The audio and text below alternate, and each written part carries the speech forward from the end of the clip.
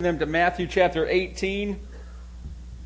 Matthew chapter 18. We're still in the series, Becoming a People of Prayer. We're taking an extra look at what we started last week, and we're going to do that by looking in Matthew chapter 18. So if you do not have your Bible with you this morning, there should be one right in the back of that pew in front of you. I would encourage you to get that out because the main text is not going to be put on the overhead behind me. The philosopher Schopenhauer gave an often quoted example of porcupines trying to get through a cold winter night. You see, they huddle together for warmth, he says, but their sharp quills prick each other. So they pull away, but then they get cold.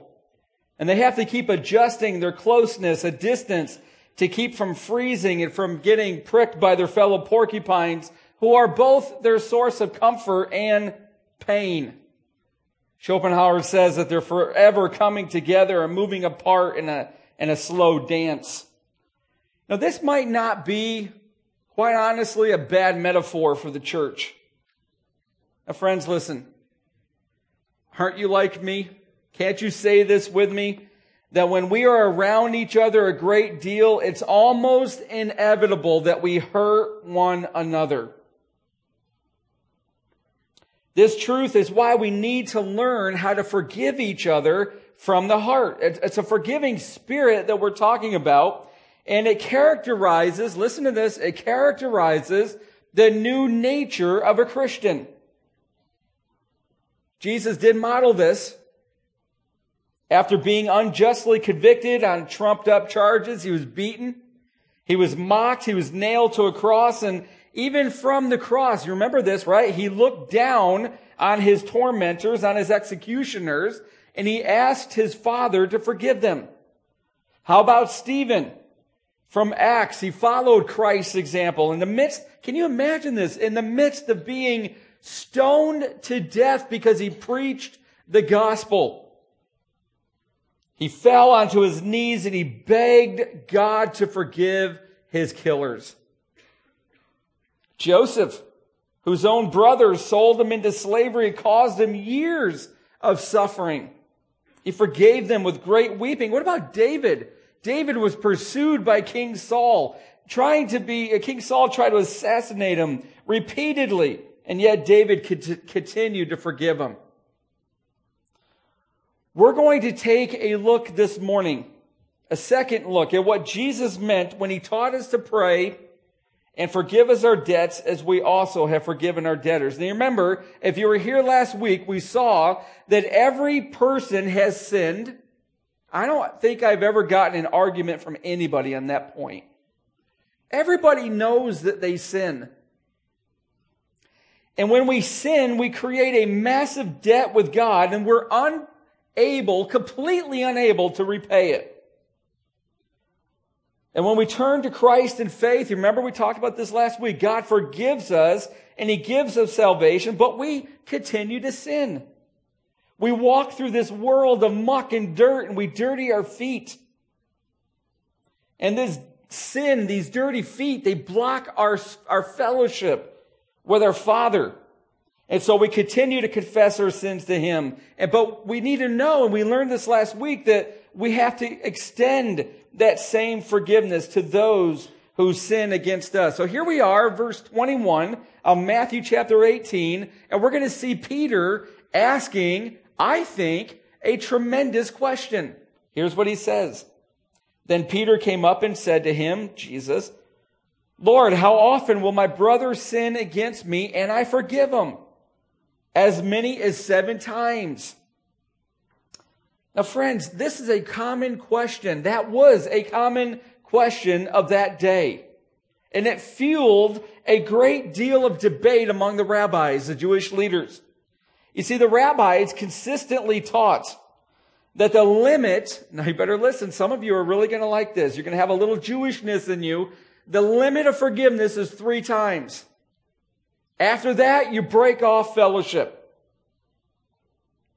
In fact, one rabbi said, he who begs forgiveness from his neighbor must not do so more than 3 times. Why? Because they believed the Scriptures. By the way, if you want to know where in Scriptures they got this, well, log on this week to my sermon notes. I've got it all down in the footnotes. They believed that the Scriptures taught that God forgave 3 times. And then after that, He punished sinners for the 4th. So why exceed God's graciousness? So the rabbis concluded 3 times is the limit. But look at Peter. Peter exceeded the rabbis by more than double the amount. But still, he puts a limit on forgiveness. And Jesus says to him, verse 22, I do not say to you 7 times, but 70 times 7. Now listen, all of us know this, don't we?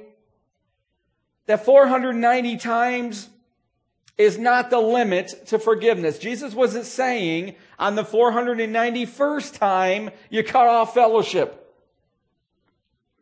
It's a number that was so extreme to that day that the idea was there that there ought to be no limit to a believer's forgiving spirit. And so he gives them a parable. Now normally, if you know me, if you've been here for any length of time, you know that I kind of like to prefer preaching 1 to maybe on a good week 3 words. This is extraordinarily difficult. We're going to hit a lot of words, but we're going to fly through them. I'm going to walk through this parable with you. What's a parable? You ready? A parable is a narrative. It's a story that contains one main point. The main point, you ready? I'm going to give you the Cliff's Notes version, and then we're going to unpack it. The main point is God has forgiven us so much that we are obligated to extend unlimited forgiveness to our brothers and sisters in Christ. So he gives us 3 scenes in this riveting parable. Here we go. You ready? Get your outline out. Get your pencil, your pen ready. You might even want to do something strange and take a note or 2 and put it in your Bible. Scene number 1. Here we go. The first scene. It's the extent of God's mercy for us. We're going to see this in verses 23 through 27. This is the opening scene. And it demonstrates the unimaginable display of God's mercy in the salvation of an undeserving sinner. You heard what I said, right? This first scene is about a person outside of Christ being forgiven of their massive sin and being brought into the kingdom of heaven. Here we go. Therefore, verse 23, the kingdom of heaven may be compared to a king who wished to settle accounts with his servants. Now, all citizens of a monarchy are servants. You know that. Nothing complicated in that. Some of them were in positions of civic responsibility. What's this servant's job? He was a governor. And the governor's job was to collect the taxes and the tributes from the province that he oversaw, that he presided over. And here we see in verse 24, when the king began to settle, one was brought to him who owed him 10,000 talents. Now the scene's progressing. The king goes over the books with his accountants, and there he discovers that one of his governors, a man with a great responsibility, had shorted the royal treasury 10,000 talents. Now, how much is 10,000 talents? You might even have a little note in your Bible that it makes an equivalent value today to today's economy. Let me tell you that that's impossible. You cannot accurately put that amount in today's economy. But 10,000 talents was an astronomical amount of money. Let me tell you how we know that. At one biblical period, a talent was worth 6,000 drachmas. Really interesting, isn't it? However, now listen, 1 drachma was a day's wage for a laborer. So 10,000 talents, ready, was worth 60 million days of labor. That's a lot of money. To be honest with you, it's more money than the king most likely would have had. The entire wealthy province of Galilee, you know how much that yielded every year by way of taxes and tributes? 300 talents. How about Judea? And if you combine Judea with the other two right around there, those provinces, it equals 600 talents a year. That's both Samaria, Idumea, plus Judea. But here's what's interesting. The Greek word for 10,000, friends, was the largest number the Greek language was capable of. And you know what? When you translate it to the English, you get our word myriad. And the word myriad means countless. This was a countless amount of money. It was incalculable. It was an unpayable debt to his king. And it represents, friends, the debt that every single human being faces with God. You remember from last week in Matthew 6, verse 12, that the word debt meant that it was what we incur because of sin and that we're morally obligated to repay it. That's what Psalm 51:4 says, by the way, and the fact that all sin is against God. It's moral obligation. It's debt against God. Here's what it says. Against you, you only have I sinned and done what is evil in your sight. Friends, every sin that we commit, bar none, is done in God's sight as if we commit that sin right in front of his throne. It's against God, and it creates an unpayable debt that must be paid. And when the Holy Spirit convicts a person of sin, that person faces, friends, listen, we've all been there, haven't we? The overwhelming fact that our debt is completely unpayable. Because not only is the amount too great, we don't even have the currency to pay it. And so the parable goes on. Look at verse 25 with me. And since he could not pay, his master ordered him to be sold with his wife and children and all that he had, and payment to be made. Well, Jesus wouldn't say that. You know, the sale of a family as well as possessions was common in ancient times, and it reveals the wrath that the king had toward this wicked, ungodly, treacherous official. The servant was legally bound to repay that debt, but the payment of his family and possessions, friends, it wouldn't have even come close to the amount that he owed. So what's the servant to do? Well, it tells us, verse 26, the servant fell on his knees imploring him, have patience with me and I will pay you everything. And out of pity for him, the master of that servant released him and forgave him the debt. Friends, no person can pay the debt that their sins have incurred against God. It's utterly impossible. So the servant prostrates himself before the king, and friends, the king's heart was moved out of pity for him. But what's that word pity mean? Now, some of you you probably have got to be getting to the point. Why does he want to know what all these words mean? There's a lot of meaning in them. The word pity is powerful. It means to be moved. You want to know what it means? It means to be moved at the point of your bowels. It means to have such deep compassion that your stomach becomes nauseous and hurts. It's what Jesus felt, friends, by the way, when that widow was walking her dead son in that funeral procession out of Nain. It was what Jesus felt, according to scriptures, when he saw all the thousands of people following him and they had nothing to eat. It's what he felt, the Bible says, when the suffering and the lepers and the demon-possessed came before him for healing.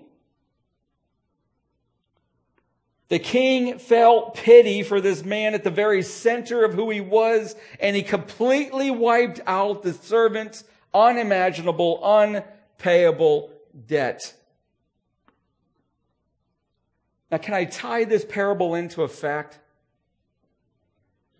Whether you know it or not, we are the servant. And we've been forgiven a debt that we could not pay. But the parable doesn't stop there. It goes from awesome to worse. Scene number 2. Not only are we seeing the extent of God's mercy, now we're going to see the abandonment of God's mercy. Look at verse 28. But when that servant went out, he found one of his fellow servants who owed him 100 denarii, and seizing him, he began to choke him, saying, "Pay what you owe." You know, King Louis XII of France had a little saying. He said, "Nothing smells so sweet as a dead body of your enemy." Did somebody just say amen? That is just sick. This is the sentiment that an unforgiving, merciless, resentful heart produces. But look at the first word of verse 28. But. You know, that word's great. It's incredibly timely. It's comforting when it's used the way Ephesians 2 verse 4 does. But God, being rich in mercy because of the great love with which he loved us, even when we were dead in our trespasses, made us alive together with Christ. That's a great use of the word but. However, here in verse 28, it carries ominous and terrible overtones because it's a change in the flow. The governor received an unimaginable gift from the king. Friends, listen, you got to draw this out. He's not in debt anymore. You got to see this. It's not that the king gave him an extension of a month. It's not that he saw his misery and said, "I'll give you another year to pay it." He wiped out the debt entirely. He was debt-free, but refused to extend that mercy to others. Now look what it says. He found one of his fellow servants. He didn't happen to see him. The word means he went looking for this guy. He leaves the presence of the king having 10,000 talents, 60 million days worth of wages, gone in the blink of an eye, and he leaves the presence of the king and he goes looking for a man that owes him 100 denarii. How much is 100 denarii? Again, you can't equate that into our economic system. However, we know from Scripture and we know from the biblical times that 1 denarius was worth 1 day's wages. So this is 100 days of wages for a laborer. Not minuscule by itself. It's almost a third of a year. But completely inadequate in comparison with 60 million days of wages. And this wicked governor seizes him and begins to choke him. The word means to literally grab by the neck and throttle somebody. Some of you might think that Jesus is exaggerating here to make a statement. However, it wasn't uncommon in ancient Rome for a creditor to reach out and wrench a debtor's neck to get the money. In fact, Cicero, the Roman orator, once said, "Lead him to the judgment seat with a twisted neck." We just get harassed by phone calls when we get in debt and can't pay. These guys had them come to their home and grab them around the neck and take him to prison. The debtor begged him, but instead of receiving mercy, he received a prison sentence until he couldn't pay it back. Friends, listen, you couldn't earn money in prison. You know what this means, right? This is no longer for this wicked governor about money. This is about punishing someone who owed him money. It's hard for us to imagine someone behaving in this way, but that's exactly the Lord's point to Peter and the disciples. Friends, listen, an unforgiving spirit is an unmerciful spirit which comes from a self-righteous heart. Now, we all struggle with forgiving.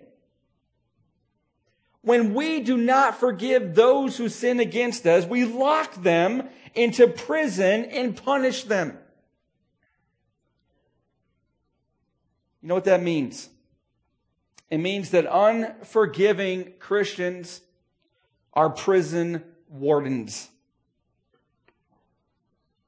When we harbor grudges, when we refuse to forgive, we put that person in prison. And friends, listen, we force them to earn our mercy. And when we hold grudges and we refuse to forgive those who have sinned against us, we are doing exactly what the first servant did to the second. Pay me what you owe. I demand an apology. Give me my rights. Let me have what's coming to me. Treat me like I deserve. I demand to be treated with respect. Parents, don't you do this to your kids sometimes? I did this to my kids yesterday evening. I didn't even realize what I had done until this morning when I was preparing to preach. And I've got to go back and let my boys out of prison. We do this to one another. We demand that people live up to a standard that we don't even live ourselves. We could do this with our wives, men. We could do this with your husbands, ladies. In verse 31, when his fellow servants saw what had taken place, they were greatly distressed, and they went and reported to their master all that had taken place. Friends, do you know unforgiving people? People that are resentful, bitter. I've had couples come into counseling so filled with bitterness that they've said, I don't even know if I love that person anymore. Grudges, anger. Did you realize that we have a role to play in redemptive community? We can bring them, and we ought to bring them to the king in prayer. They were greatly distressed, the fellow servants, and they went and they reported to their master all that had taken place. Have you ever reported a friend to the master? Oh, Pastor Dem, I don't tattle. Then you have a part in leaving your friend redemptively unchanged. We pray for them and we entrust them to the one who could deal with their heart. We report them to God and we entrust them into his wise care. But the parable is going to go from great to worse to awful. Scene number 3. The requirement of God's mercy.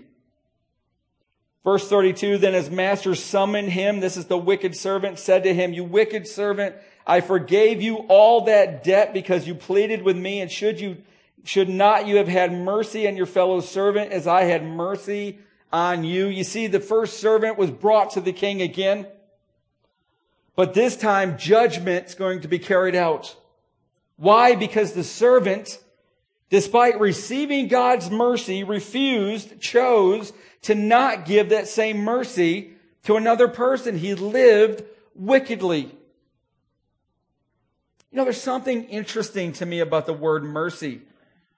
It's the first time it's used in this passage, but the entire parable is about mercy. Here's what it means. It means to extend help to those who are suffering the consequences of sin. Friends, that's what mercy is. Grace is God's power to remove sin. Mercy is God's help for those who are suffering because of sin. See, the Jews understood that when God gave mercy to you, you must reciprocate it. But you can't give God mercy. Just like you can't forgive God. I hate it when people say that you've got to forgive God. That means God sinned. God never requires forgiveness. God can't require mercy. But because it's got to be reciprocated to the Jew, then mercy received from God must be given to other people.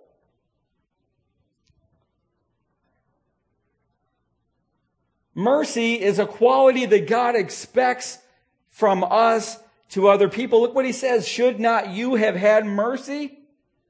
It's your moral obligation, God said, to this wicked servant. I gave you mercy. You're morally obligated now to give that mercy to those who have sinned against you. And in anger, his master delivered him to the jailers until he should pay all of his debt. You know, I love that word jailers because it really means torturers. Now, friends, listen. It's the inquisitor, not the executioner. This is God's righteous anger, not his damning holy wrath. It's a major difference.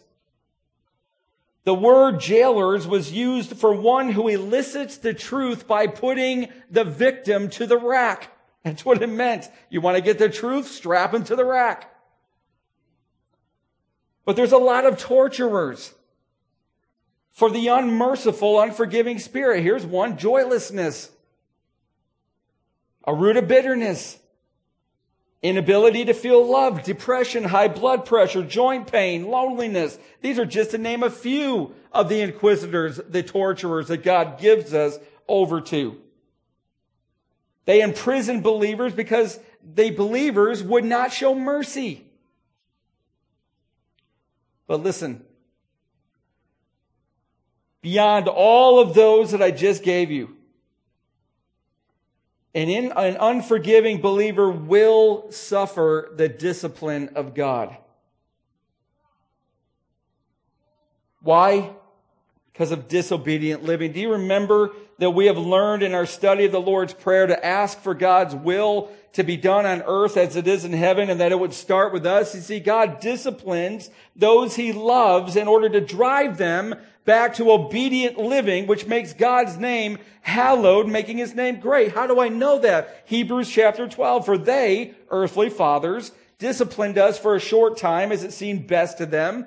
But He, God, disciplines us for our good, that we may share His holiness. Why? Look what it says. Later, it yields the peaceful fruit of righteousness to those who have been trained by it. You see, friends, just as the inquisitor would torture his victims until they fully disclosed the truth, God's torturers, God's discipline has us in order to bring us to the full confession of His truth. We've sinned. Unforgiveness is a sin. And until we have a change of heart and forgive our offending brother or sister, we remain out of fellowship with God. Jesus is saying that if a child of the Heavenly Father refuses to show mercy, all that is left, friends, is justice and judgment. It's what James says. For judgment is without mercy to one who has shown no mercy. Mercy triumphs over judgment. What are we saying? If we believers insist on justice for others who sin against us, withholding mercy, putting them in prison, then God will give us what we deserve: no mercy and no fellowship. Friends, do you know any miserable Christians? Do you know any miserable Christians? Are you one of them? You're not walking in the fellowship of God. Misery and sweet fellowship are incompatible. So verse 35 says, so also my heavenly Father will do to every one of you if you do not forgive your brother from your heart. Friends, we as Christians are to be marked by a quick and forgiving spirit. You know what John Wesley said about forgiveness in the church? He commented on the rarity of such mercy and grace among believers, and he wrote this: if this be Christianity, forgiving one another as Christ has forgiven us, then where do Christians live? Because I can't find them. Forgiving your brother means to completely wipe out his debt. Doesn't mean forgetting the offense. I don't believe there's such a biblical thing as forgiving and forgetting it, but it means that when we remember the offense against us, it's not accompanied by resentment. There is no following of bitterness and anger that it once had. You want to see how this was displayed in the life of one person in a New Guinea tribe? This is a true story as far as I understand. It was a Sunday evening, and a group of missionaries and believers in New Guinea, they gathered together to celebrate the Lord's Supper. Listen to this.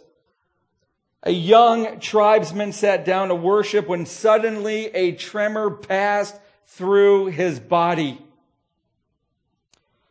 And the missionary sitting right next to him whispered, "What's wrong? What has troubled you?" And the young man told him and pointed to a man who just came in. He said, "That man who just came in killed and ate the body of my father. But now He has come in to remember the Lord with us. And at first I didn't know whether I could endure it, but it is all right now. He's washed in the same precious blood that I am. And he then participated in communion with the killer of his very own father. Friends, God's mercy, unimaginable, has wiped out our unpayable debt and morally obligated us to give that same mercy to one another. To do otherwise is to fall out of fellowship with God. Can I ask you this morning? I don't know where you're at in this area of forgiveness. I might be speaking to the choir this morning, but I kind of suspect I'm not. Are you resentful of somebody? Has your heart grown bitter? Maybe it's your spouse. Maybe it's your parents. Maybe it's a sibling or your children or a neighbor, a coworker. Maybe even somebody right in this church. Friends, you are morally obligated, just as I am, to extend the same forgiveness of God to them. And to do otherwise is to imprison that person and punish them and make them earn your mercy. That is not the way we ought to live. Let me encourage you this morning to begin praying for God's mercy to flood your heart so badly, so fully, that you cannot help but give it to other people. Let's pray. Lord, thank you, Father, for all that you have shown us in your word. This is so easy to preach and so difficult to live. Lord, we struggle when people hurt us. I struggle to show mercy. But Lord, we need to. We are morally obligated to demonstrate it. It's the mark of a Christian. And to not do it, Lord, is to put that person in prison and punish them. And Lord, I pray that we would not do that. Help us to let them out of prison. Help us to show mercy to them and forgive them from our heart. Thank you in Jesus' name.